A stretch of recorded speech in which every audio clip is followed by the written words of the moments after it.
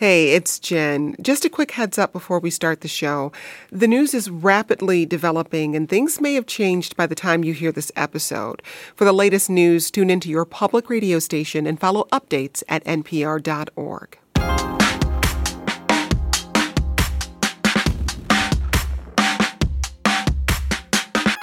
This is the 1A podcast. I'm Amna Nawaz in for Jen White. Let's jump into the news roundup. Explosions ripped through southern Kyiv this morning as Russian troops entered Ukraine's capital city. A Kremlin spokesperson says they're ready to talk to Ukraine's leadership, but the terms include, quote, a complete demilitarization of the country, and Russia will likely demand a full surrender. In an address on Thursday, President Biden vowed to impose even harsher sanctions on Russia, but said U.S. troops wouldn't be going to Ukraine. Putin is the aggressor. Putin chose this war, and now he and his country will bear the consequences. Today, I'm authorizing additional strong sanctions and new limitations on what can be exported to Russia. President Biden is set to attend an emergency summit with NATO members later today. What will happen, and how much can they do when Ukraine isn't a NATO nation? We will get to that. Plus, President Biden has just announced on Twitter that he plans to nominate Judge Ketanji Brown Jackson to serve on the Supreme Court. We'll get to more on that and talk about how Judge Jackson could change the court. Lots to unpack today, so let's jump into it. Anita Kumar is with us. She is senior editor of Standards and Ethics at Politico. Anita, welcome. Great to be back. Mary Harris is the host and managing editor of Slate's daily news podcast, What Next? Mary, always a pleasure. So nice to be here, Amna. And Kimberly Martin is a political science professor at Barnard College and a faculty member at Columbia University's Harriman Institute for Russian and East Central European Studies. Kimberly, thanks for being here. Thank you for having me, Amna. So, Mary, let's begin with you. Russian troops are already in Kyiv, and Ukraine's president says he is, quote, target number one. Let's talk about what happens now. How quickly could Russia just take over Ukraine? I mean, that's a hard question to answer, but it could be very quickly. Notably, Zelensky addressed the Russian government today in a video and said he wanted to stop the loss of life from happening. He wanted diplomacy, but it's unclear to me what a negotiation could look like at this point with Russia in Kyiv. Like, what kind of negotiation is that when someone has a gun to your head? And I'm really curious what Kimberly thinks of all this, frankly. Well, Kimberly, over to you then. What do you think of this? And talk to me about how prepared Biden and other Western powers are for whatever happens next. Could there be a possible installation of a pro-Putin puppet regime? I think that's entirely possible. What a lot of people have been predicting all along is that Russia's goal will be to overthrow the government in Kyiv and install some kind of a pro-Russian regime. As you mentioned, we see that the Russian troops are on the outskirts of Kyiv right now. Zelensky and the Ukrainian Defense Ministry have sent machine guns out to the population and have also posted instructions on how to make Molotov cocktails.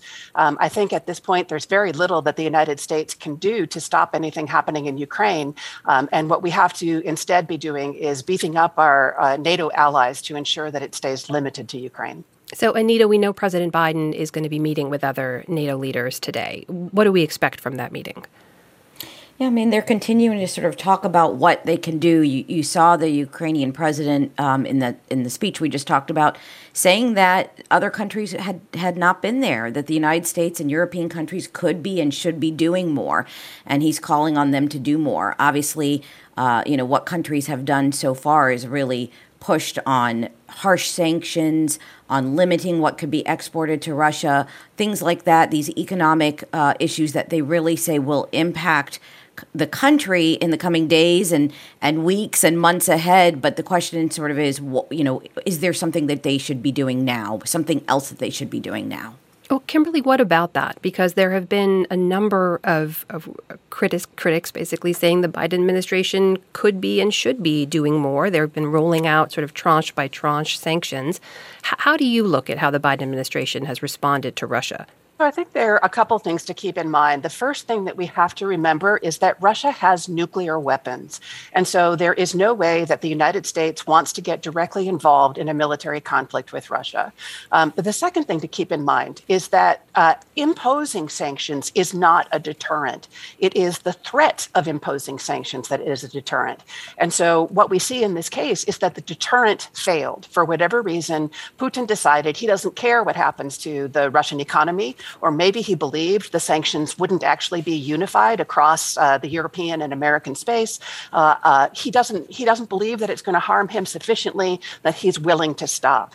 And so at this point, sanctions are not a deterrent, they are a punishment.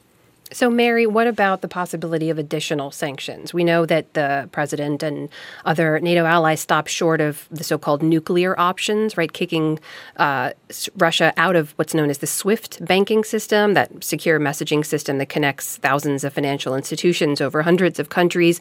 Why would Biden and the European allies avoid booting Russia from SWIFT right now?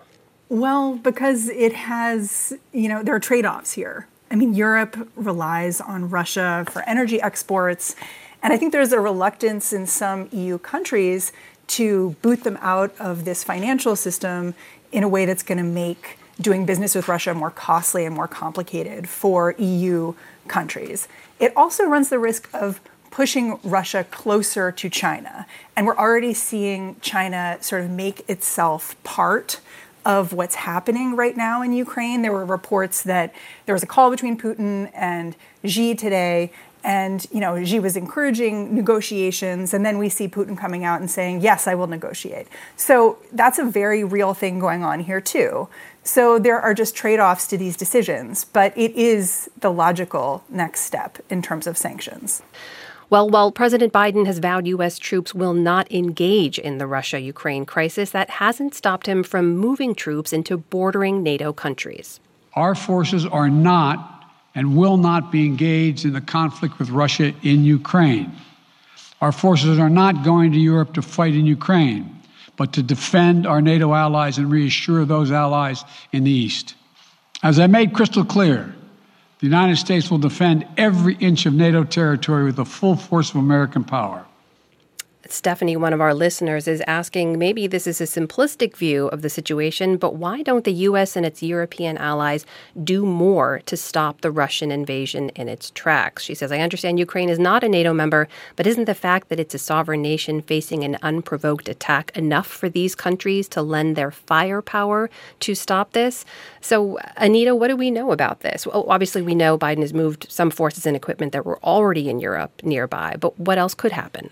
Yeah, I mean, I think we sort of touched on why not more, which is that Russia's a nuclear power here. But there are a couple things that could be happening that may be up next, which is, the president hasn't formally asked Congress for additional funding, but Congress is getting ready, to do that or look at what they could do. And so this is Republicans and Democrats looking to send funding to Ukraine. The other issue, of course, is, whether to send weapons, and there's less consensus on that. The Senate has failed to sort of have come to a consensus on this, and so we're just not really sure what that looks like.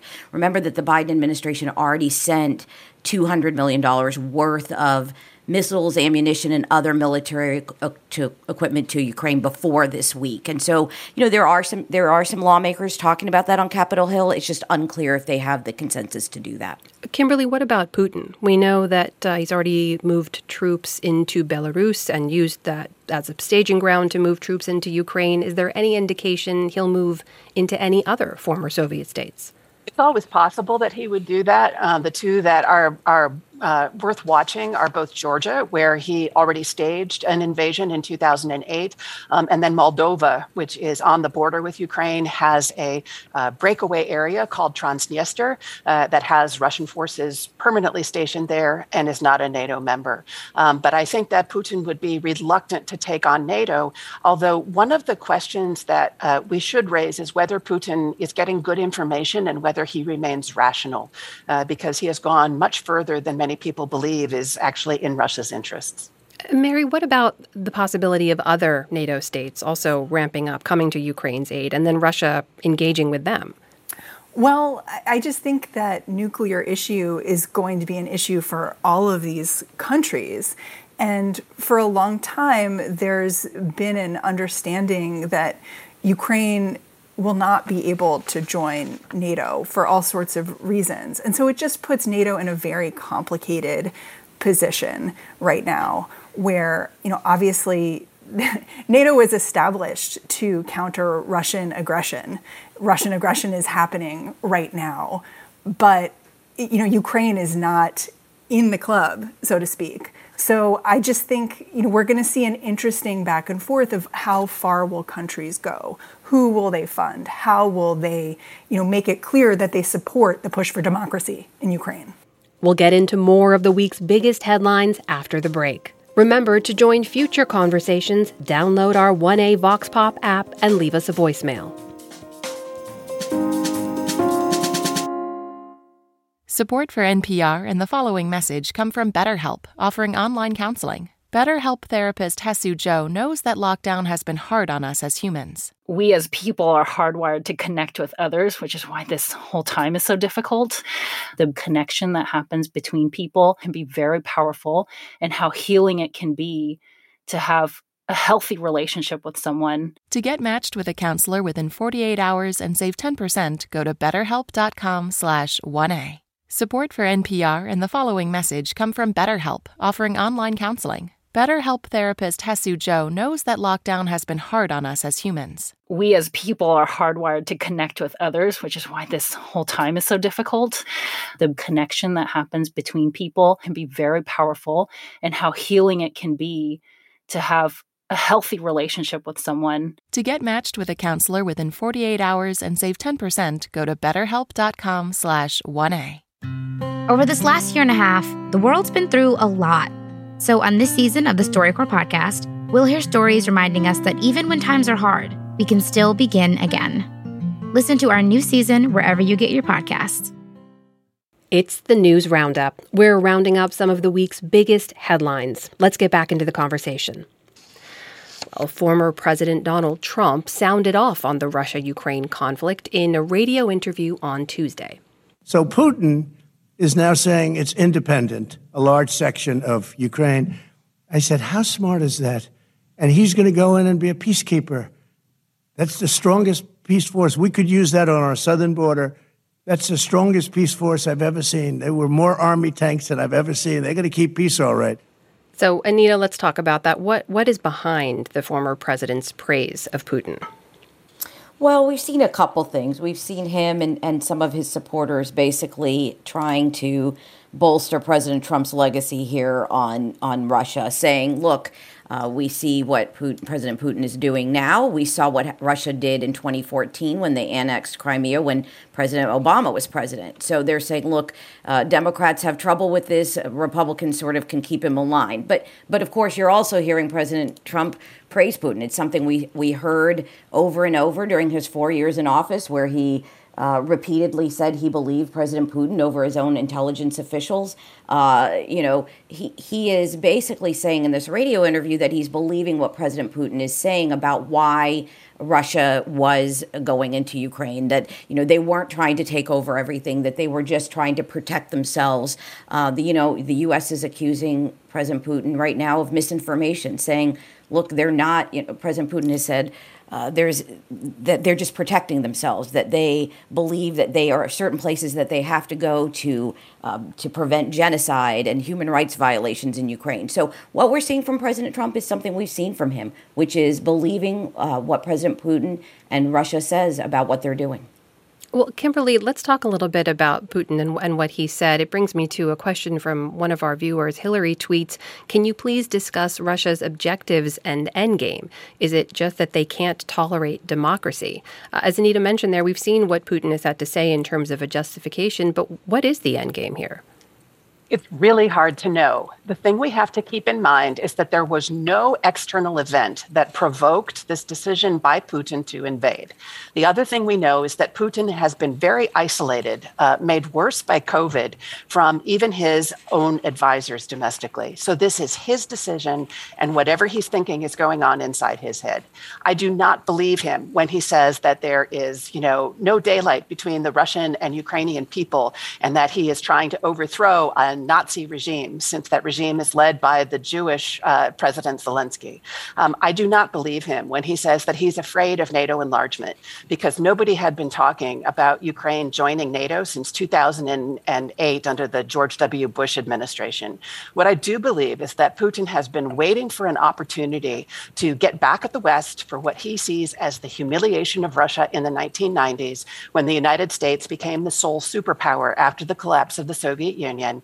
He thought this was an opportunity, and he took it. Maybe because of what happened with the U.S. withdrawal from Afghanistan, maybe because of the level of conflict with inside U.S. domestic politics, maybe because Angela Merkel was out of power in Germany, and he thought that Europe would not remain united in response. Well, we've seen a harder stance towards Putin from several U.S. lawmakers, including House Speaker Nancy Pelosi. Here's what she had to say about Putin's aggression towards Ukraine.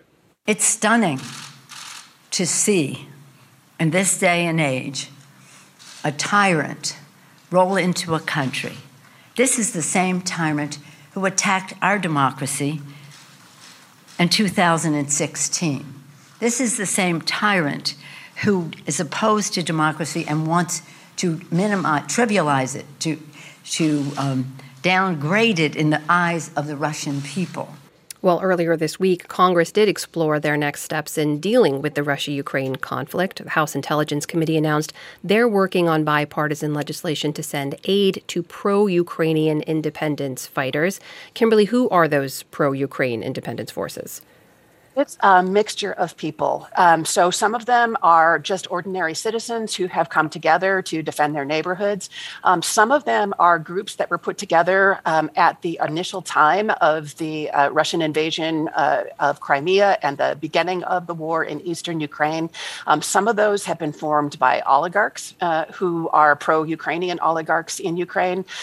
Some of them are a bit more disturbing because there are a few groups left that truly are very right-wing and white supremacist. Well, Mary, back on Capitol Hill, we know a bipartisan group of senators has been working on an emergency spending bill, right, to help NATO and Ukraine combat that Russian aggression. What else do we know about that bill? Well, I can't speak to the bill because it's very much still in process. But I will say that something to keep an eye on when you're looking at Capitol Hill is the interesting realignments we're seeing in the political figures on Capitol Hill. You kind of alluded to it a little bit when you talked about Donald Trump and his back and forth and having it a little bit out of both sides of his mouth when he talked about what's happening in Ukraine, saying in a statement on Thursday, this never would have happened if I was in charge, and then also praising Putin. And you can see CPAC is going on right now. And you can see this interesting thing happening where it used to be the Democrats and Republicans were very united in how they thought about Russia, and that seems to be changing. You had someone like Ron DeSantis, who's thought of as the future of the Republican Party, speaking at CPAC, not talking about Ukraine once, instead talking about authoritarianism in Australia because of COVID mandates. And I'm really interested to see how this fissure that's opening up on Capitol Hill plays out when it comes to what will these legislators be able to do in terms of how they're funding the effort in Ukraine and how they're thinking about it. Like, will this impact actually what comes out the other end in terms of legislation? And we'll just have to see, but we can see this fissure happening in real time. Yeah, Anita, talk more about this. When you look broadly at the parties, both parties in Congress, are they on the same page about how the U.S. should respond to Russia's invasion? Well, I think there's some agreement, of course, but what you saw this week when President Biden, he announced a first group of sanctions. And then, of course, after the invasion, he announced harsher sanctions. You saw a real split here with Republicans saying, oh, he didn't go far enough, that it was way too weak in the beginning of the week and that he needed to do more. And that's what we're consistently seeing from Republicans. They're not saying boots on the ground. They are generally not saying that. But what they are saying is that President Biden hasn't been tough enough in this last year on President Putin. Remember, the two of them met last year in person in Geneva, and that he should have done more, and that if he had done more, this wouldn't have happened. Democrats are generally saying that they're supportive of what President Biden is doing, and they would like to continue to do more financially. So you're seeing everybody sort of working towards helping Ukraine, but the question is really political at this point. Who's to blame? It's a midterm year. It's an election year. The State of the Union is next week. And so we're going to see a lot of that partisan politics play on this issue. Tom writes in saying, please explain why Ukraine isn't in NATO. All we keep hearing is that they're not in the club. So there are a couple of reasons behind that. In order to join NATO, you have to meet certain membership criteria. You have to have resolved all conflicts on your territory. You have to have civilian control over the military and the intelligence forces. You have to be economically stable enough that you can support NATO in what it does. And you have to have a military that is strong enough to contribute to NATO's defenses. One of the major problems with Ukraine is the level of corruption and also the real questions about stability in the country, political stability. Even though we have seen what looks like a much more stable liberal democracy emerging in recent years, Ukraine has not had an easy time in the years after it left the Soviet Union. And so NATO does not want to take on a new member that would actually create dangers for NATO and draw it into conflicts where NATO doesn't have any pre-existing interest. And I think part of what's going on is there's just a sense that, Ukraine Russia has made it very clear that Ukraine is such a central interest of its that NATO doesn't want to be drawn into a direct conflict with nuclear-armed Russia. Well, Kimberly, before we let you go, there's obviously a lot changing by the hour, but what are you going to be watching in the days ahead? I'm going to be watching what kinds of military actions the Russians are actually taking, how far they go, whether it is sufficient to continue to put pressure on Ukraine or whether they actually are trying to overthrow the government, and then also whether they choose to go into Western Ukraine, which is going to be have probably an even greater level of resistance against the Russian invasion. So I think watching the level of Ukrainian resistance is also going to be important, and then watching what happens with Biden being able to keep Europe united and NATO united in response. A lot to keep track of. That is Kimberly Martin. She's a political science professor with Columbia University's Barnard College. She's in the Harriman Institute for Russian and East Central European Studies. Kimberly, thank you so much for joining us. Thank you, Amna. We are moving on from Ukraine, but we're hearing a lot from you. So we are going to spend our show on Monday talking about the invasion and whatever happens over the weekend. So keep sending us your comments and keep listening in the days and weeks ahead. Well, on Tuesday, the family of murdered black jogger Ahmaud Arbery received a vindicating message from Attorney General Merrick Garland. This morning, 3 defendants were convicted of committing federal hate crimes in connection with the murder of Ahmaud Arbery.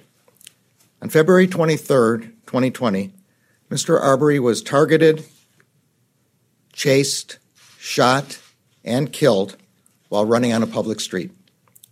Today, a jury of the defendants' peers unanimously found beyond a reasonable doubt that the defendants acted because Mr. Arbery was black.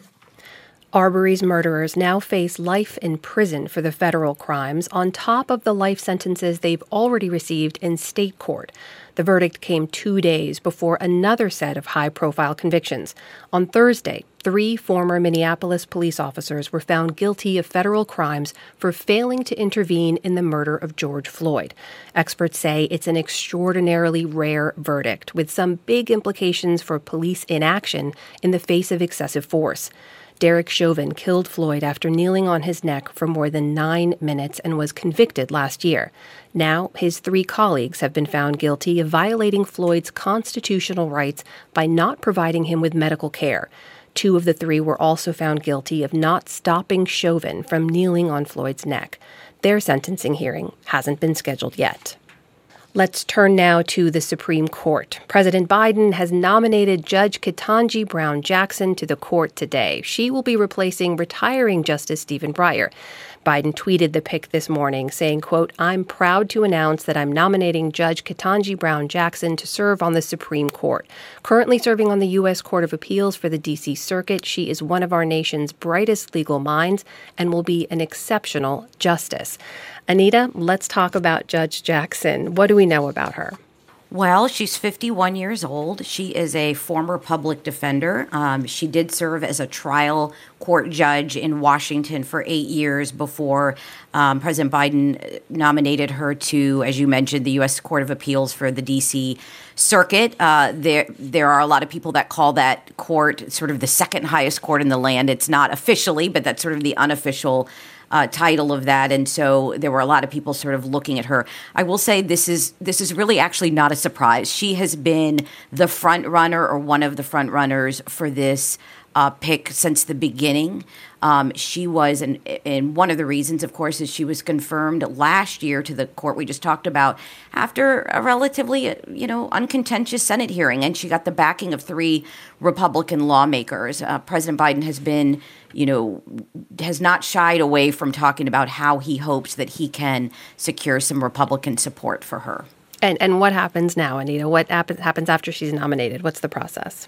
Well, the process is that the Senate has to confirm her, and so they begin their process, their investigation into her. We see that they'll set some hearings to talk to her and talk to others, and we'll see what comes out of that investigation. And, of course, the full Senate votes. We don't know exactly what that timing is going to look like. Generally, the Senate tries to work as quickly as they can, but, it's generally, probably months.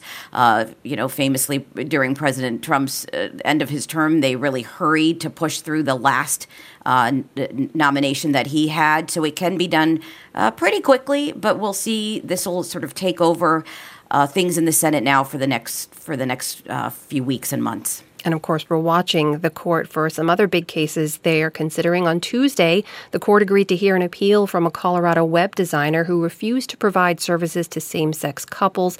The last time the issue was taken up by the court was in 2018 in a similar case between a Colorado baker and a gay couple. So, Mary, what's the significance of the court agreeing to hear this case?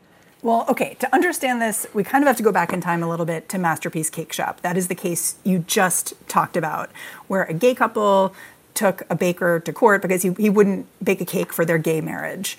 And what you probably don't remember with that case is what the decision was, because it was this compromise that was orchestrated by then Justice Kennedy. Basically, instead of taking on this big issue of whether making this cake violated the baker's free speech, they just sort of punted on that. And they said, okay, well, this seems to be something that is targeted against specific religions, which we do not allow. So this is another shot at that same kind of case. It's looking specifically at this web designer because all she does is free speech. Like all she does is speech and art in service of other people. And so this really directly takes on the idea that free speech is somehow in conflict with anti-discrimination rules. And it'll be interesting to see how it plays out, especially because this web designer, she has not actually been asked to make web designs for people who are gay. This is just theoretical at this point. So it'll be interesting to see how it plays out. We are rounding up some of the week's biggest news. We'll be back with more in just a moment. A reminder to have your questions answered on future topics, or just to let us know what you think, tweet us at 1A. Support for NPR and the following message come from BetterHelp, offering online counseling. BetterHelp therapist Hesu Joe knows that lockdown has been hard on us as humans. We as people are hardwired to connect with others, which is why this whole time is so difficult.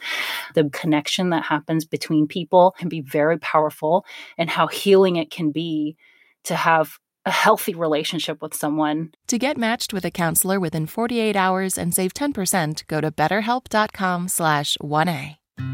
Over this last year and a half, the world's been through a lot. So on this season of the StoryCorps podcast, we'll hear stories reminding us that even when times are hard, we can still begin again. Listen to our new season wherever you get your podcasts. You're listening to the News Roundup. Let's get back to the conversation.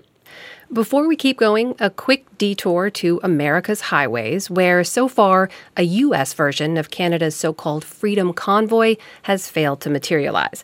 At any one time, no more than 15 trucks have joined the group headed to D.C., but its organizer is promising that next week, thousands of trucks will show up to block traffic on the Beltway. For anyone who drives around the notoriously gridlocked district, that kind of just sounds like your average Tuesday. But even with the convoy's small start, officials are wary of being caught off guard. The Pentagon has announced it will deploy 700 National Guardsmen to protect the Capitol next week. Before we move on now, let's make a stop in Texas. On Tuesday, Texas Governor Greg Abbott ordered the state's child welfare agency to treat gender-affirming procedures as, quote, child abuse. District attorneys representing 5 of the state's largest counties have already said they won't go along with it. So, Mary, let's just start with this directive. What exactly does it say?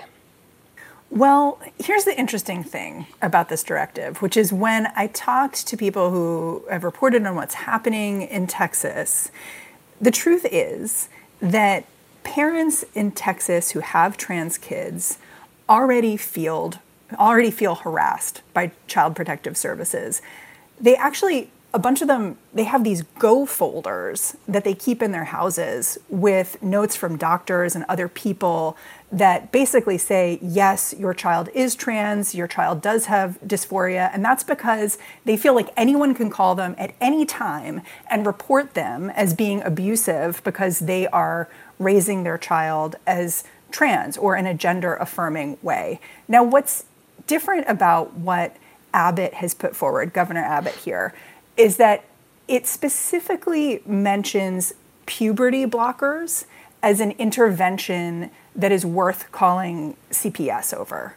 Now, puberty blockers are something you would give to a trans child who's experiencing gender dysphoria after they've already begun puberty and their dysphoria has ramped up, to basically put them in a state of stasis and let them figure out what their next move is.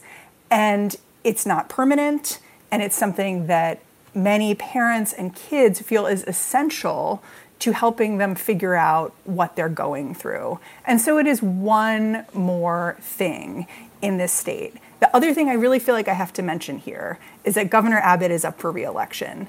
And so this is happening at a very important time for him. Early voting is starting in Texas. He wants to look like he is doing all the things that will get his voters out. And that's exactly what he's done with this rule.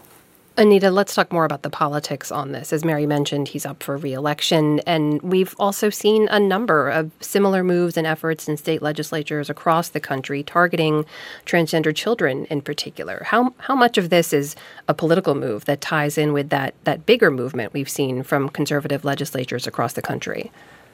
Well, in Texas, this has been sort of a back and forth thing for months. This comes after the state legislature last year failed to pass a bill that would have made providing some of this care to minors a felony alongside, sex trafficking and physical and sexual abuse. So it's not a new issue. And as you look around the country, as you just mentioned, you're starting to see this issue come up in various places. It is going to be an issue in these elections this year, and in the midterms. You've started to see a lot of sort of prominent Republicans, including Senator Rick Scott of Florida, who's helping his party with Senate elections this year, talk about some of these issues. They are Republicans.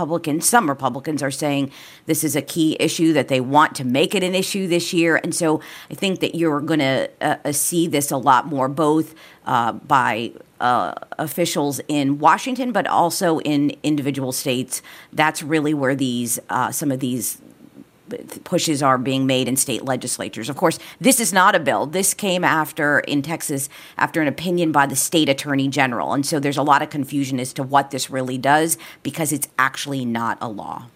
Well, let's turn now to some sports news. Earlier this week, players from the United States women's national soccer team settled a class action lawsuit for $24 million. The U.S. Soccer Federation also agreed to pay women and men players an equal rate going forward.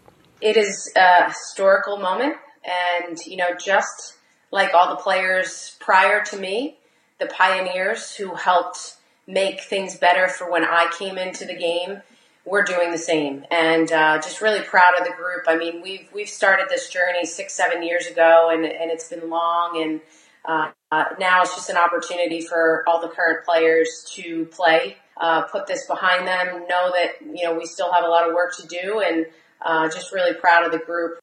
That was now retired soccer player and two-time Olympic gold medalist Carli Lloyd speaking to ESPN. So, Mary, you heard Carli there talking about the years they've spent in this fight. How significant is this win? It's pretty significant, and it's significant, first of all, because a judge ruled against them in 2020 and basically said that, if you want to keep fighting this, you have to appeal. So that was a bad fact for the players in this case. One thing that's notable about this agreement, though, is that it's not entirely signed, sealed, and delivered, because U.S. Soccer is currently in the middle of collective bargaining with both the men and the women players. And this settlement goes into effect after the collective bargaining agreement is signed. So it raises all of these questions about how that will move forward and whether the men will come to the table and will be able to negotiate alongside the women in a way that's equitable for all of them. And that's what I'm going to be watching in the next few weeks and months. The contract expires at the end of March. Well, Anita, we know the gender pay gap in sports is not limited to soccer, sadly. What could this mean for gender pay gap in other sports? Well, I think you've already seen it. In this case actually has been going on for over 5 years. And you've seen in those last few years that players, teams, even athletes in other sports coming to the American women's soccer players and saying, what did you do? How do you do this? They hadn't won. And in fact, in the last couple years, it looked like they wouldn't win because of a court ruling a couple years ago on this issue. This was a little bit of a surprise. But I think that there are a lot of athletes sort of looking towards the women and saying, we have some lessons to learn from this about how we can stand up for ourselves and push to get that equity. So I think you've already seen it, and we're going to see it even more. Well, before we get to some big COVID news this week, let's talk about another health story from earlier this week. According to a new report from the CDC, U.S. maternal mortality rates are on the rise. Compared to 2019, the number of women who died either while pregnant or near the end of their pregnancy rose by 14% in 2020. The report also found that racial disparities are widening. Black women died at nearly 3 times the rate of white women. Mary, let's talk about what we know here. What's contributing to this rise in maternal deaths? Well, I kind of want to go back. The United States already had the highest rate of maternal deaths in the industrialized world. So this is on top of that. And I have to say that, obstetricians, gynecologists, they weren't surprised by this number.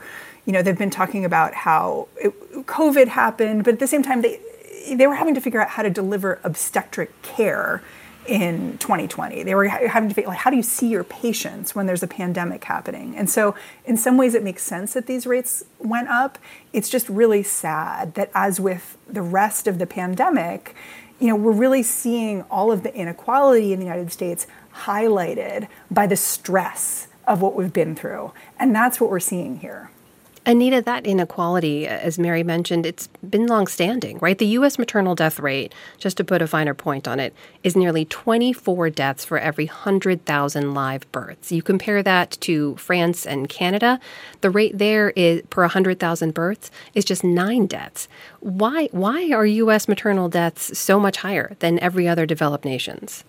Yeah, you have a lot of people saying exactly what you said earlier, that there's a lot of racial disparity here, and just looking around at our country and how not just on this particular issue, but on other health issues, on economic issues, on educational, that there continues to be this huge divide with Black Americans and how they have not gotten the same opportunities. And so you're going to see people looking towards this as just one other factor in that whole issue of not having that equity and what they can do about it. So it hasn't gotten a lot of attention, but for those that are following this, this is just one more factor for them to say, look, we need to get these things under control. And worth pointing out, too, the rate of pregnancy-related mortality in the U.S. has been rising steadily over the past 3 decades. Let's check in now on this week's COVID news with the time we have left. In early January, America hit a pandemic high of more than 800,000 new coronavirus cases a day. This week, that number was less than 80,000.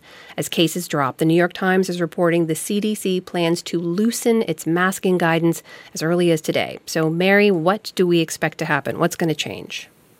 Well, the Centers for Disease Control is saying that they're going to change the way they measure things in a way to give different mask guidance. They're going to look at hospital capacity and coronavirus admissions rather than simply looking at case counts, so that then their advice can change based on where you are. And the early read is that will mean much of the country will not have the same mask guidance from the CDC that they do now. Now, it's interesting timing, right? Because a year ago, when the CDC, first did this mask lifting, it was a big deal, and it was really seen as, giving permission to big stores and groceries to kind of like change how they were doing things. It's a really different time now. They're making this move at a time when a lot of the states are already making their own moves about mask guidance. So I think it's going to be kind of different this time around in terms of how big of a splash it is, but it is notable that it's happening. Anita, as Mary mentioned, a lot of governors have already moved to loosen their masking rules, including a lot of Democrats. How much of this is the CDC responding to things that have already been happening, already unfolding on the ground? Yeah, the Biden administration had been facing a lot of pressure to look at this again. And of course, the CDC had resisted, saying, we have to follow the science. This is what President Biden has said from the beginning, that his administration would follow the science. He accused, President Trump's administration of not doing that with COVID. And so that was very important to them. But you guys are exactly right. I mean, we have seen in the beginning, of course, we saw Republicans saying, look, we're going to lift mandates. We're not going to go along with what the CDC says. Of course, this is guidance from the federal government. And now we've seen a lot of Democrats do it. And so it is coming a bit late. There are people who are saying, look, this is just something they felt like they had to do to keep up with this. But there's also a notable shift in this administration, both the states and the Biden administration, that they're trying to say, look, remember they used to say, we're going to defeat this, COVID. Now they're saying, look, we're going to have to learn to live with it. And so you're going to see a lot of, pieces of the administration. You're going to hear the president talk about this, maybe even talk about his big speech next week, that we have to learn to live with COVID. There's certain things that we can go about and do like we used to do, but we're just going to have to be mindful. We're going to have to get vaccinated. We're going to have to do all these things, and we're just going to have to be mindful that COVID is out there and it's going to remain out there. So some of it's a shift. Some of it will be perceived as just caving to sort of where we are 2 years in and where fellow Democrats are. Mary, as we've seen, where we are kind of depends on where you live in the country, depending on how tight or loose restrictions are. Moving forward, as everyone says, we're learning to live with this. Does how the pandemic is impacting you kind of depend on where you live? Well, where you live and also who you are, right? Like, a lot of us have immunocompromised people in our families. I do, for instance. And I feel like those people are feeling like, what about us, right? Like, did any of the things, forget masking, like, okay, masking, but do we have better ventilation standards? Do we have widespread availability of coronavirus tests. Like, yes, I got my 2 tests in the mail, but like if we had another surge the way we did in December, would we be able to address it? Do we have all these things, paid sick leave, that would make us better protected in case of a new surge and in case of another kind of pandemic? And I'm not sure we've gotten all the way there. And so it's not just where you live, it's who you live with. And frankly, in terms of who's vulnerable to COVID, it's older people too. And so it's not just people who are on certain drugs or going through certain treatments. It's really like you in the future who will also be at risk from COVID and other pathogens. So I think that's the part that I'm sort of wrestling with right now, of like, lots of people want to say, I'm done with COVID. I know that I have a big pile of masks that I would love to set on fire, but can we do that yet? And have we done the things that actually make that possible? And I'm not sure. I am just imagining a giant pile of masks on fire. And I think a lot of people out there can relate to that. Obviously, a lot to watch as the CDC changes and updates their guidance. A lot to watch today and all of this week. So my thanks to both of you, Anita Kumar, senior editor of Standards and Ethics at Politico, and Mary Harris, host of Slate's daily news podcast, What Next, for joining us today and walking through all of it. Thank you. Remember, we are on Instagram. You can follow us at The 1A Show. 1A's audio engineer and sound designer is Mike Kidd. He gets technical assistance from Adrian Danhauser. Aileen Humphreys is the producer and editor of 1A On Demand. Chris Castano is our digital editor.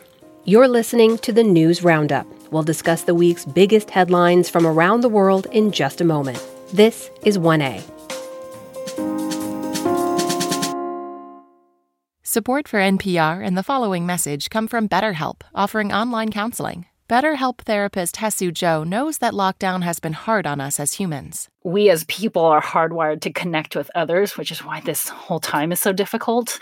The connection that happens between people can be very powerful, and how healing it can be to have a healthy relationship with someone. To get matched with a counselor within 48 hours and save 10%, go to betterhelp.com/1A.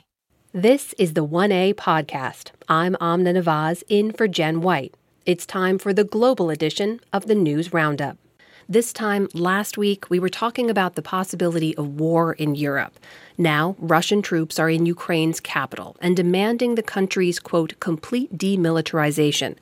Early on Thursday morning in Moscow, Russia's president explained his reasons for shattering a peace that had held for decades. The People's Republic of Donbass asked Russia for help. In this regard, under Article 51, Part 7 of the Charter of the United Nations, I decided to conduct a special military operation. It aims to protect people who have been bullied and subjected to genocide by the Kiev regime for 8 years. For that, we will strive to demilitarization and denazification of Ukraine, and will bring to justice those who committed multiple bloody crimes against civilians, including Russian citizens. And that is where we start the roundup this week. And there's a good chance that's where we'll end it, too. We have a great panel to help guide us through all of these fast-paced events. Our guests today are Dave Lawler, world news editor for Axios. Dave, great to have you back. Great to be with you. Vivian Salama covers national security for the Wall Street Journal and was recently in the Ukrainian capital. Vivian, welcome back. Thanks for being here. Thanks for having me. And David Rennie is with us, Beijing bureau chief for The Economist. David, thanks for being here. Hello. So, David, let's start with you. On the cover of your magazine this week, there's a question that a lot of people are asking. Where will Putin stop? Are we clear about what he wants now that he's moved troops into Ukraine, a country of 44 million people? One reason why we are not clear about what Vladimir Putin wants is that although he has been giving increasingly bloodthirsty and detailed speeches all week, including most recently some comments calling on the Ukrainian army to essentially sort of overthrow their own government. His vision of why Ukraine poses, in his words, an existential life and death threat to Russia, that he's trying to save Russia's existence itself from the threat of a Ukraine that is run by neo-Nazis that might want to get nuclear weapons.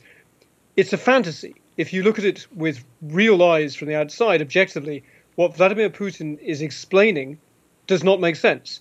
it's a fantasy, just sort of idea that he is waging a war of self-defense against the Ukraine that is about to destroy Russia. So as a starting point, we have a tremendous amount of information from Vladimir Putin, but none of it actually touches on reality. So then we're forced to guess, what is he actually up to? And I think, unfortunately, when you saw all of the intelligence estimates about whether he wants a limited strike to try and take full control of the Russian separatist areas in eastern Ukraine, or whether he might be going for the capital, Kiev, as far as we can tell right now as we're on air, his Russian forces are going for the capital, Kiev, and potentially to try and decapitate the current elected Ukrainian government and impose presumably some sort of puppet government. So this is close to the worst case scenario for what Vladimir Putin had in mind. Well, we've already seen President Biden and other Western leaders respond with sanctions. On Thursday, President Biden laid out what further sanctions the U.S. and Europe would be imposing on Russia. And in these remarks, the president made it clear that Putin is a threat to all those who value democracy.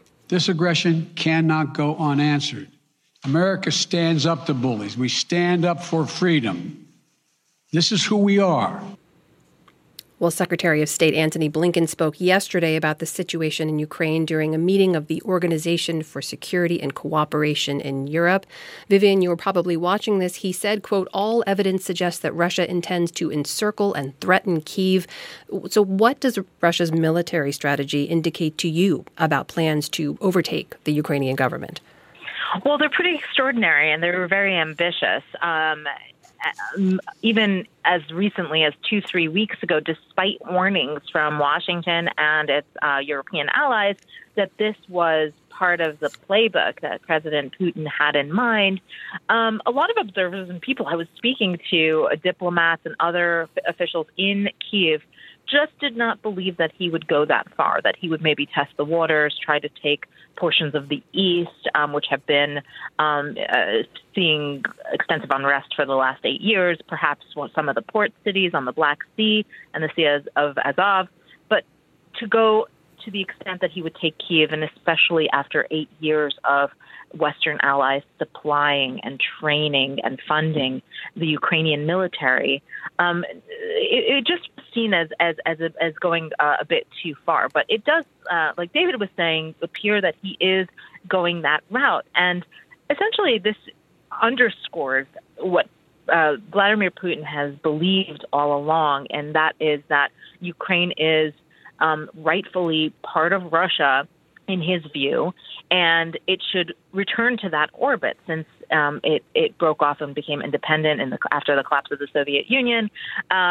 He has just believed that this was an illegitimate country neighboring his to the west, and so that is part of the playbook there. But also, one of the issues that we've seen all along, even with Vladimir Putin's rhetoric in recent weeks about how he's open to dialogue and wanting to find some sort of negotiated settlement to this problem, all along U.S. officials were telling us it's not like he changed his view suddenly and decided, okay, Ukraine deserves its independence and self-determination. He hasn't. And for Vladimir Putin, A, he believes that Ukraine is part of Russia's orbit, and B, this is an essential part of his legacy. And for that legacy to sort of be whole, as he views it, taking the capital is a major part of that. And so we're seeing that play out at this point. So, Dave Lawler, let's talk about that then. Let's play this out. If Kyiv, is it an if or a when? If Ukraine's capital falls, what else could Putin want? And will he get it?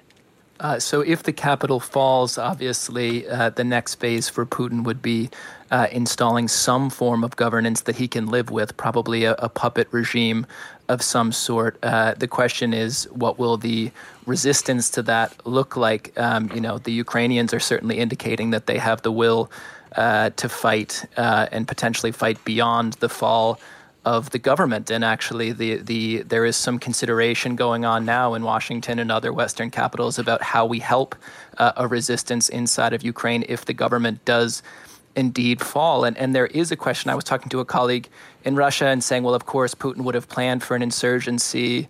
He would have known this was part of the equation here. And, they said to me something that was pretty jarring, that they worry Putin might actually believe his own rhetoric to the extent that, this is an illegitimate Western-installed government that's, running a country that's actually much more friendly to Russia. And so maybe he doesn't think the population will rise up against him, even though there is every indication that it would. So the steps beyond the government falling are certainly not clear, but given that the troops have now entered the northern suburbs of Kyiv, it is a question that we need to be thinking about on a pretty urgent basis, or at least the governments around the world need to be thinking about on a pretty urgent basis, because it does appear as though the fight is continuing around the country, but the battle in and around Kyiv does seem to be right now going in favor of the advancing Russian troops. Well, as we speak, Ukraine remains a country with a democratically elected leader. President Zelensky has made many appeals for his countrymen and women to fight back. After midnight on Thursday, he made this appeal in Russian to make sure that the Russian people know what is being done in their name. I know that this is not being shown on your TV channels, but this evil, this desire to eliminate a nation is impossible to block. Therefore, dear citizens of Ukraine, anyone who has relatives in Russia, and I'm sure you do, those who have friends who know journalists, bloggers in Russia, please appeal to them. They must always talk about this. Then Russia will know the truth. David Rennie, there's clearly an information battle underway here as well. Does either side have the upper hand in that? Well, there's an information battle which each country is waging domestically. So President Zelensky, who came out of the world of kind of entertainment and show business, he was not a professional politician. I think, you can see reporting that he is now, actually there is a rally around the flag effect, and having struggled with some of the kind of the weeks of running up to this war to present himself as a kind of credible leader, there's actually something rather moving about some of his very, very direct statements on television. He's now appearing in these kind of green military T-shirts, looking absolutely shattered, said to some European leaders, this may be the last time you see me alive. And it doesn't feel like sort of showbiz rhetoric. So domestically, President Zelensky seems to have really struck a chord and to be able to sort of rally the people, although, there are limits to what you can do when, the latest report is they're handing out rifles to civilians in Kiev and giving them instructions on how to make Molotov cocktail petrol bombs on sort of television. So it's a fairly desperate situation. Vladimir Putin, interestingly, has more problem with his own domestic messaging inside Russia. We've seen some unexpectedly, incredibly brave protests, given that people are dragged away by the Russian riot police, protesting this war. He's putting out these incredibly fierce statements, which are clearly for Ukrainian consumption as well, which really bode very ill, I think, for what he plans. And when you see that tonight he addressed Ukrainian armed forces directly and said, take power into your own hands, it looks like you and us will find it easier to reach an agreement with that than with that gang of drug addicts and neo-Nazis in Kiev. I mean, that does not sound like a man who is planning to come to a peaceful negotiation with the current government in Ukraine. Let's take a moment now to catch up on how the world is responding to Russia's decision to invade Ukraine. President Biden announced new sanctions on Thursday. Putin is the aggressor. Putin chose this war, and now he and his country will bear the consequences. Today, I'm authorizing additional strong sanctions and new limitations on what can be exported to Russia. This is going to impose severe cost on the Russian economy, both immediately and over time. In a statement on Wednesday, D.C. time, Biden called Russians' actions, quote, unprovoked and unjustified. So, David Rennie, walk us through what those new sanctions encompass and what kind of impact they could have on Russia. So there's the sort of banking sanctions and the idea of excluding Russian banks from the US dollar financial system, which are extremely powerful, but fairly familiar. So listeners will remember, that was the kind of thing that America and its allies did in 2014 after Russia annexed Crimea in the south of Ukraine. And it's a very powerful tool. One of the things that is really interesting about what Joe Biden announced this week is that some of the sanctions that he was talking about, the sort of the high-tech exports to Russia, those are really new. And they're actually taking as a model some of the sanctions that the Trump administration placed on high-tech Chinese companies like Huawei, the big telecoms company, where basically the argument is that any product or component, things like microchips or semiconductors, that is made by any company anywhere in the world that uses American technology, maybe because it uses software in the high-tech production process, America has to grant a license for any company in the world to sell those to Russia now. And so in the spheres that they're particularly targeting, which is things like aerospace, shipbuilding, and the defense industry in Russia, and big data centers using Russian computers, it is going to become increasingly difficult for them to get spare parts, for them to get semiconductors, even if they're made in a country nowhere near this conflict. And actually that, which we've never seen before used as a tool, that choking off of a very large part of the highest tech imports that Russia needs to keep its economy going, could turn out over time to be a really, really serious development in the world of sanctions, which opens up that whole question about, are sanctions any good? Do they ever change people's minds? And I think it's clear that sanctions are double-edged. They also hurt Western economies because they're going to pay a price. If we sanction things like energy and oil prices and gasoline prices are going to skyrocket. But I think the question you have to ask people who say, well, why should we try sanctions at all is, given that we're not going to send American or NATO troops into Ukraine to fight alongside the Ukrainians, if we don't do sanctions, then what else do we do? Do we just say that it's okay for Russia to invade Ukraine? So I think we should give them a bit of time to prove that particularly these new technological sanctions allied to these very severe banking sanctions are at least a way to show extraordinary disapproval of what Russia is doing, to try and make them pay a really serious cost.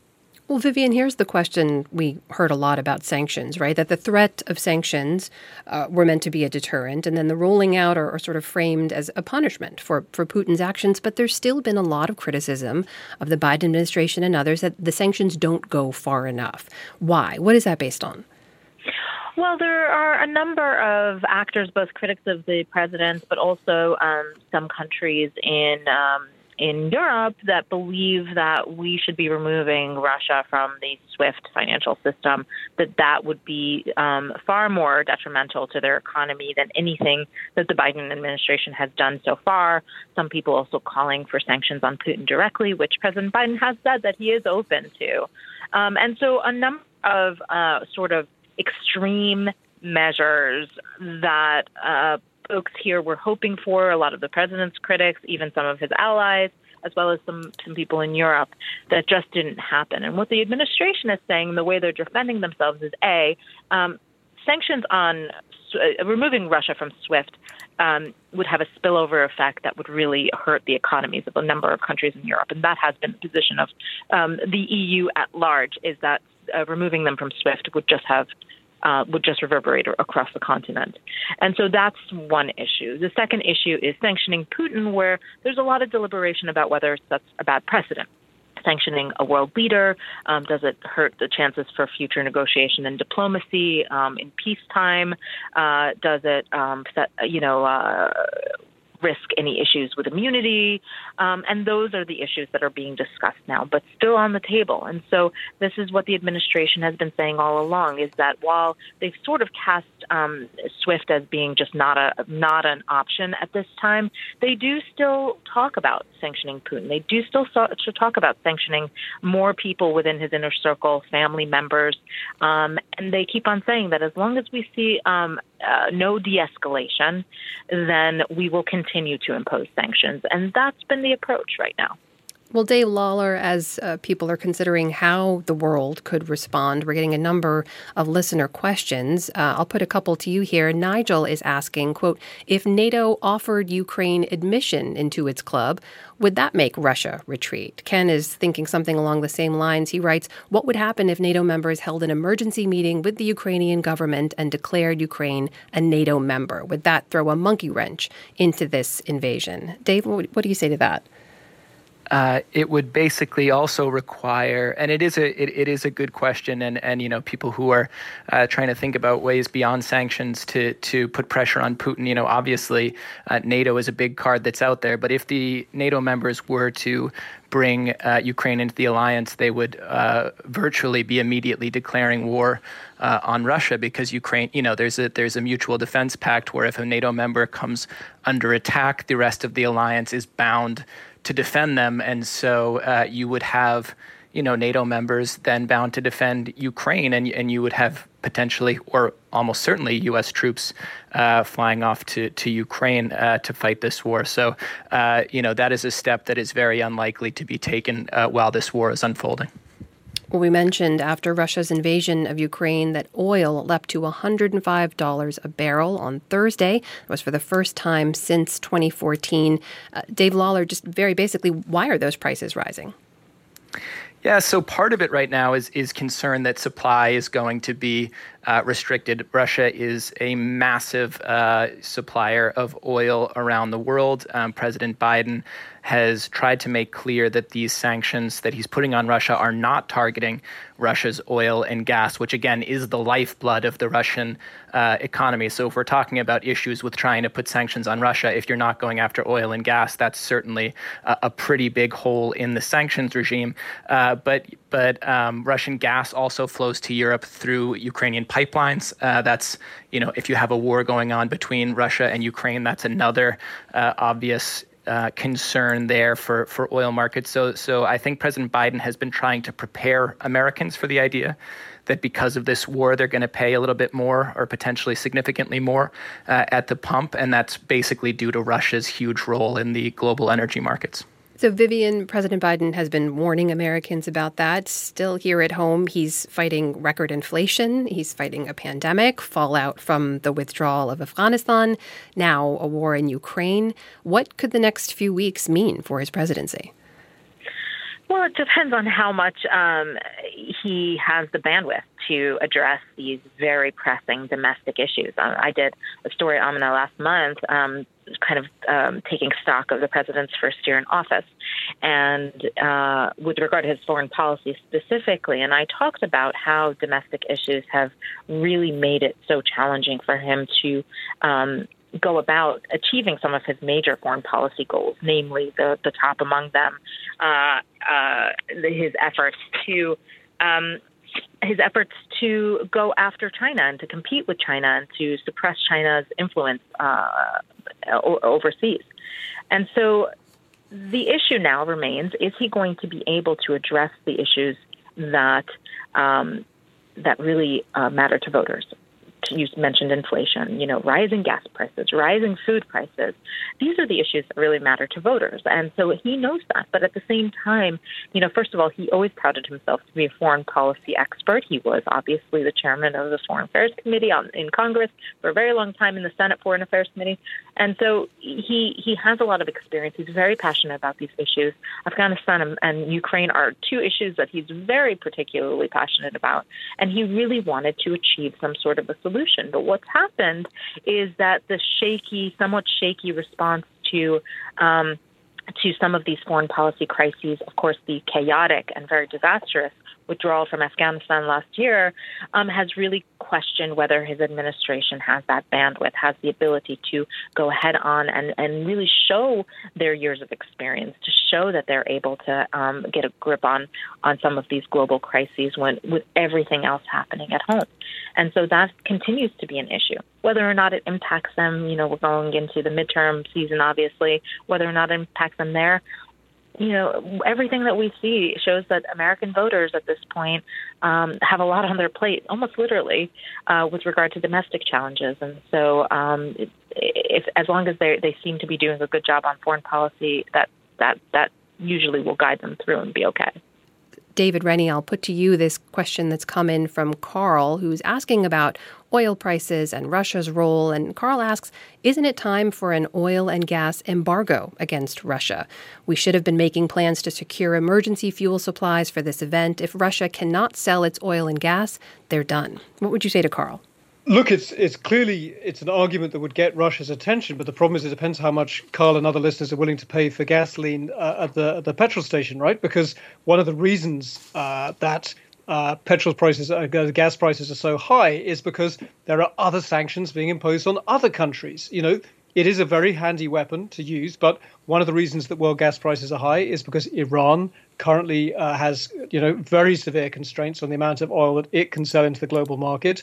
One of the reasons that the US actually last year imported record volumes of oil from Russia was because there are other American sanctions against Venezuela. And Venezuela, despite being very hostile to the United States, used to be a gigantic supplier of crude oil. All those Gulf Coast refineries down in places like Louisiana, they're built to use Venezuelan oil and turn it into gas for American drivers. So if you're going to sanction Venezuela for perfectly sound reasons, Iran for perfectly sound reasons, and now Russia for perfectly sound reasons, pretty soon there isn't going to be enough oil to come around. The other thing is that America now has some competition in terms of being the world's most important energy market. I'm sitting here in Beijing, and one of the things that has changed geopolitics enormously, including in this crisis, is that China's vast market and sort of limitless demand for oil and gas has reduced the West's leverage, literally to the point that, we're very interested in the fact that the German government has suspended a controversial pipeline that America really didn't like, that was going to increase Europe's dependency on Russian gas, the Nord Stream 2 pipeline, which is now suspended.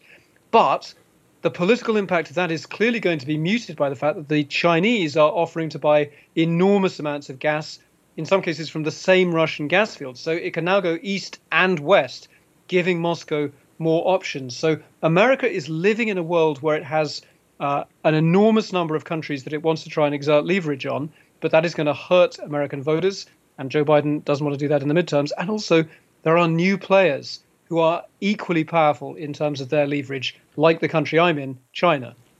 Well, we should talk more about one remarkable split-screen moment earlier this week that was on Wednesday at the United Nations. At the very time the Security Council was meeting in an effort to pull Russia back from the brink, Putin was making his case for war on state TV. Now, bear in mind, it was Russia's ambassador who was in charge of this meeting. And as the news broke that Putin had made his move, Ukraine's ambassador to the UN didn't pretend to hide his feelings. Relinquish your duties as a chair. Call Putin to stop aggression. There is no purgatory for war criminals. They go straight to hell, Ambassador. Dave Lawler, talk to me about what you thought when this moment unfolded, and why did diplomacy just fail? So I was watching this UN Security Council meeting, which was held as an emergency session, basically in hopes of avoiding a war. That very early in this meeting, I had to flip over because President Putin was declaring war in real time. And so you had this kind of farcical situation where a number of diplomats were getting their chance to speak and saying that there was still time to, choose peace, and that we need to, give diplomacy every chance to work. And there are explosions happening in Kyiv because Vladimir Putin has declared war. And so it was not a proud moment for the UN Security Council. As you mentioned, the meeting was chaired by the Russian ambassador to the United Nations. And so he was giving everybody their chance to speak, being very diplomatic. And then it was his chance to speak.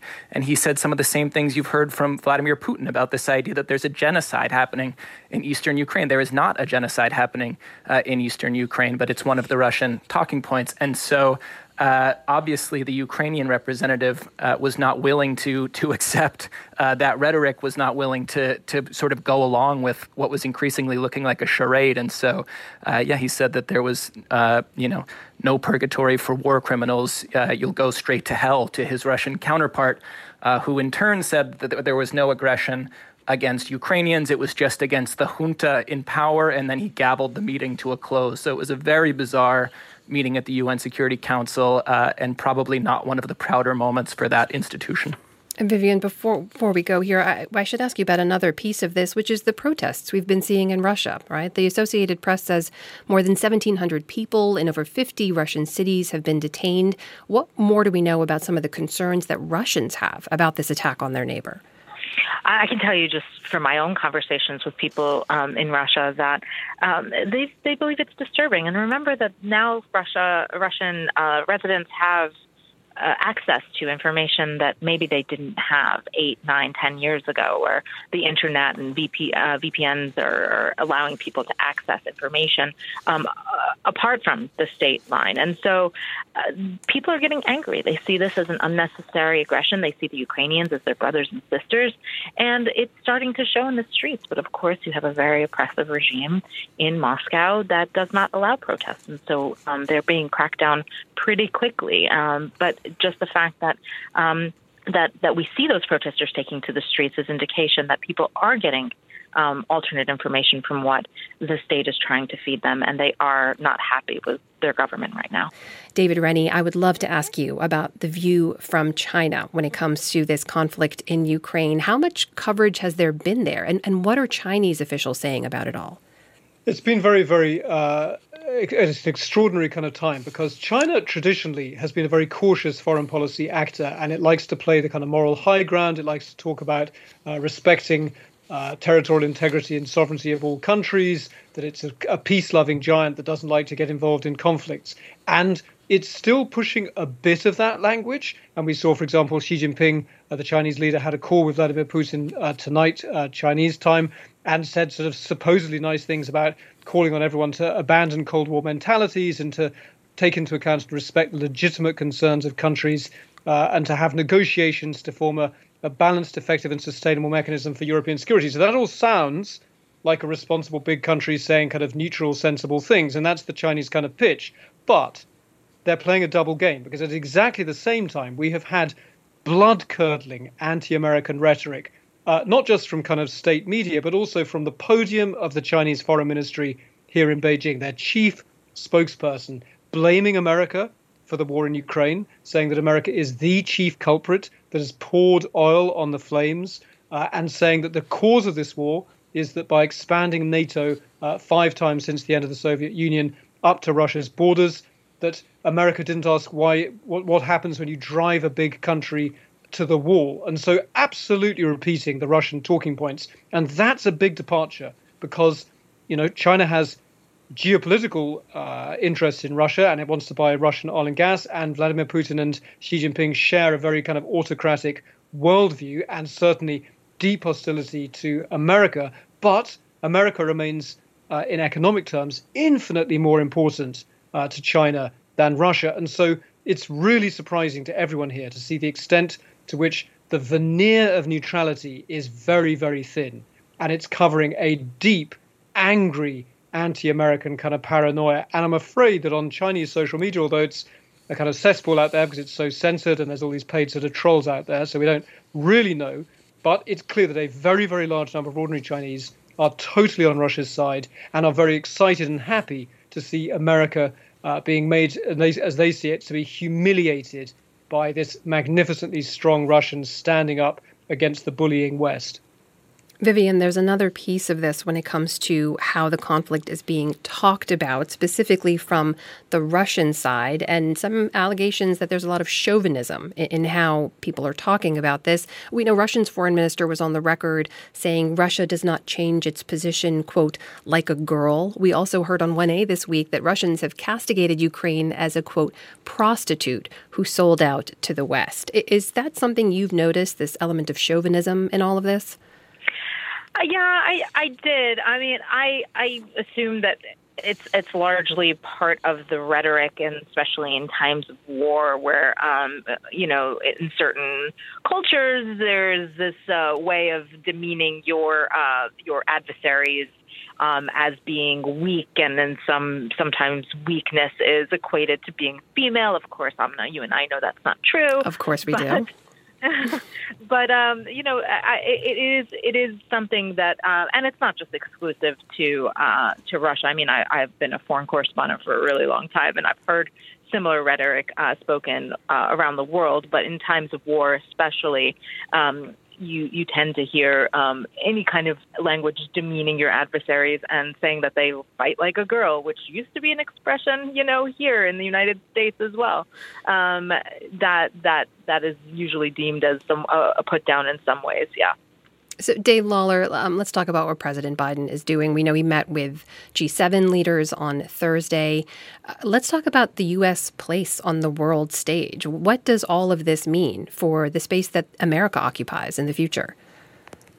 Yeah, I mean, I was interested that there hasn't really been any major political actor trying to make a case that the U.S. should be militarily involved in this war. I think that's a sign that things have shifted in terms of U.S. political discourse. This idea that if something that we don't like is happening around the world, we need to use every tool up to and including military measures to respond to it. Has always been, or at least as far as I can remember, there has been a strain of U.S. political thinking that would adopt that view. It hasn't been very prominent here, and perhaps it shouldn't be. I mean, that there's a risk of nuclear war if the U.S. and Russia face off, so fair enough. But I think that also, as David mentioned, people around the world do view this conflict between two nation states, neither of which is the United States, in a context of Russia against the West. That's very much how Vladimir Putin has characterized this. And so,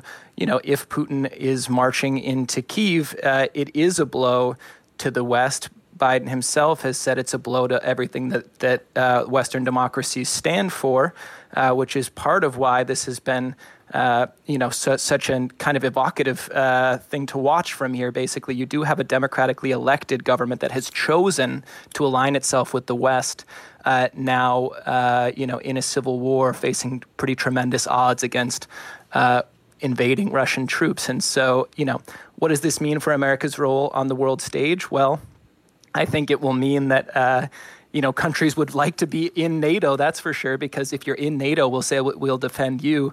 What does it mean for, someplace like Taiwan? David Rennie probably knows better than me how concerned they might be about the idea that, a big country is moving into a smaller neighbor. But, there will certainly be, when there is, sort of a treatise written on this era in international relations, the U.S. relative inability to impact Putin's behavior here is certainly something that will be looked at. You're working on that treatise as we speak, correct?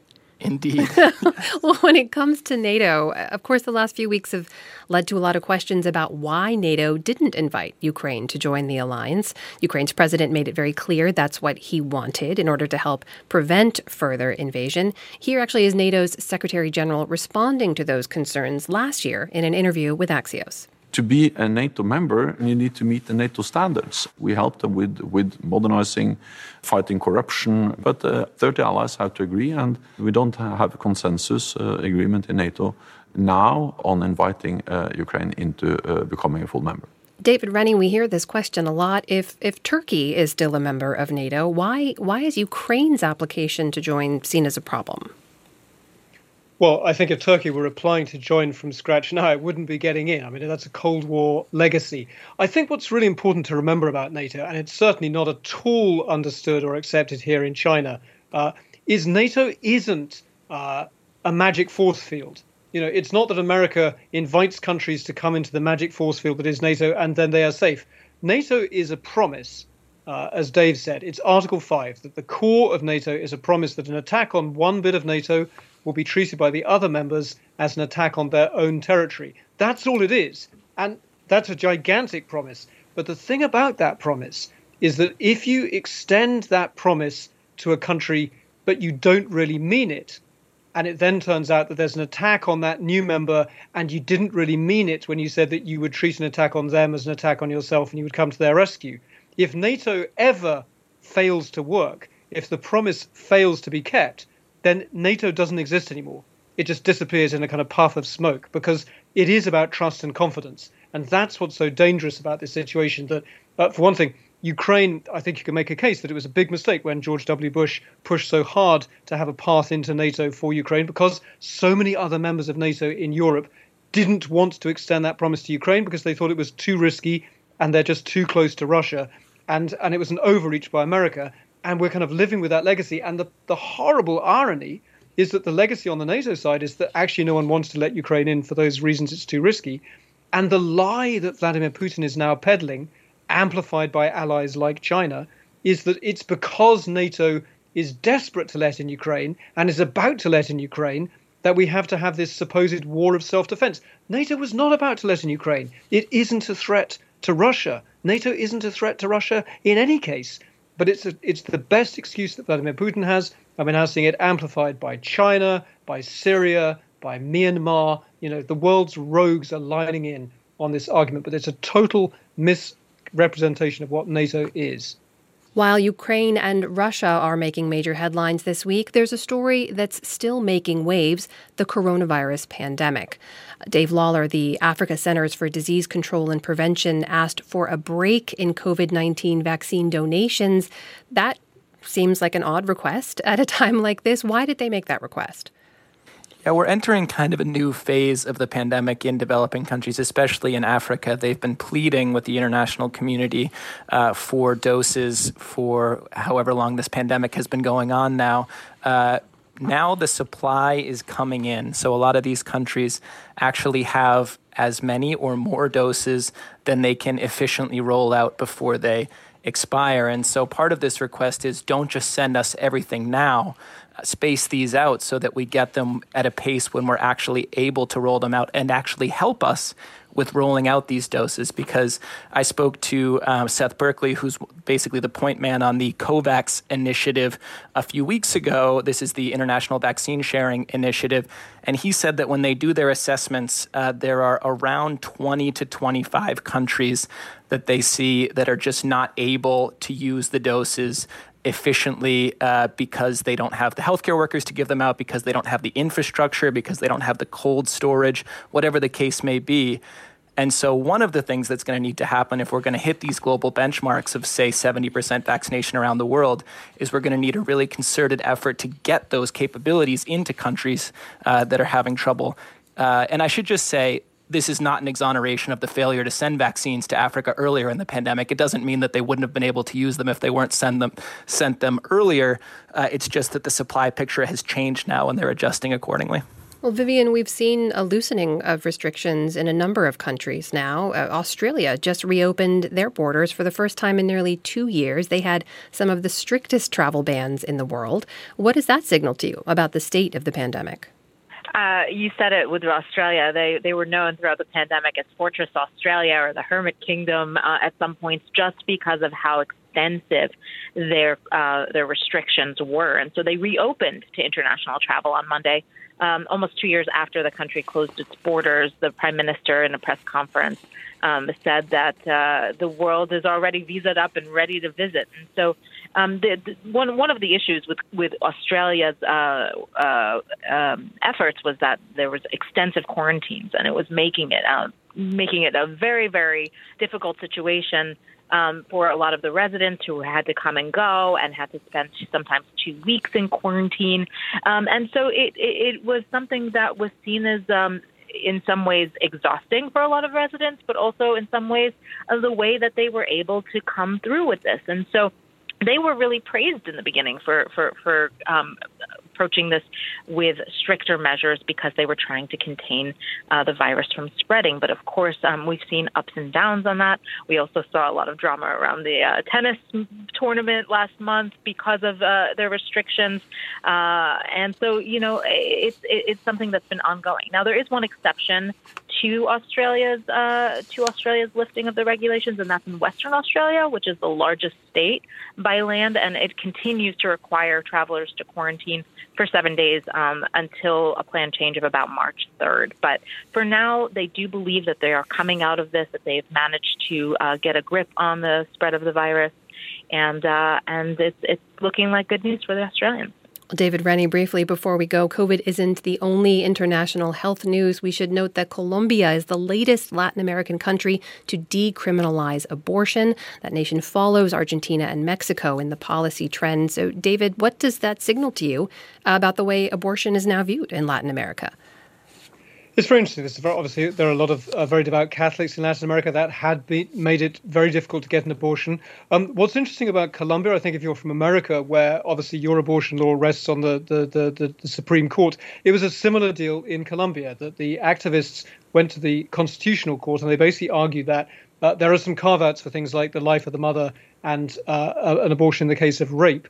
And they were saying that basically only rich women in big cities had the sort of the skills and the funds and the know-how to use that legal carve-out, and that poorer women, rural women and young women were not able to get those abortions even if they were legally entitled to them, and that was unconstitutional. The court has agreed with them, and so now abortion is legal up to 24 weeks in Colombia, though there are many Colombians very opposed to abortion. But the idea that it should be constitutional and fair does have kind of majority support. So you saw polls saying that even in this very, very conservative country, that 82% of Colombians do support abortion in some cases. And so it's the third country, as you say, in Latin America to change its law on this. And that is a remarkable development. And it's basically been years and years of of activism by lawyers and feminist activists across the continent. A busy, busy week on the world stage. My thanks to all of you for joining us to help everybody walk through it. That was David Rennie, Beijing bureau chief for The Economist, Dave Lawler, world news editor for Axios, and Vivian Salama, foreign policy reporter for The Wall Street Journal. Thank you so much to each of you for joining us. 1A's managing editor is Paige Osborne. Jonquilyn Hill is our senior producer. Mike Kidd is our sound designer and engineer, and Barb Anguiano produces our podcast. This program comes to you from WAMU, part of American University in Washington, distributed by NPR. I'm Amna Nawaz of the PBS NewsHour. Jen White is back on Monday. Have a great weekend, everyone. Thanks for listening. This is 1A.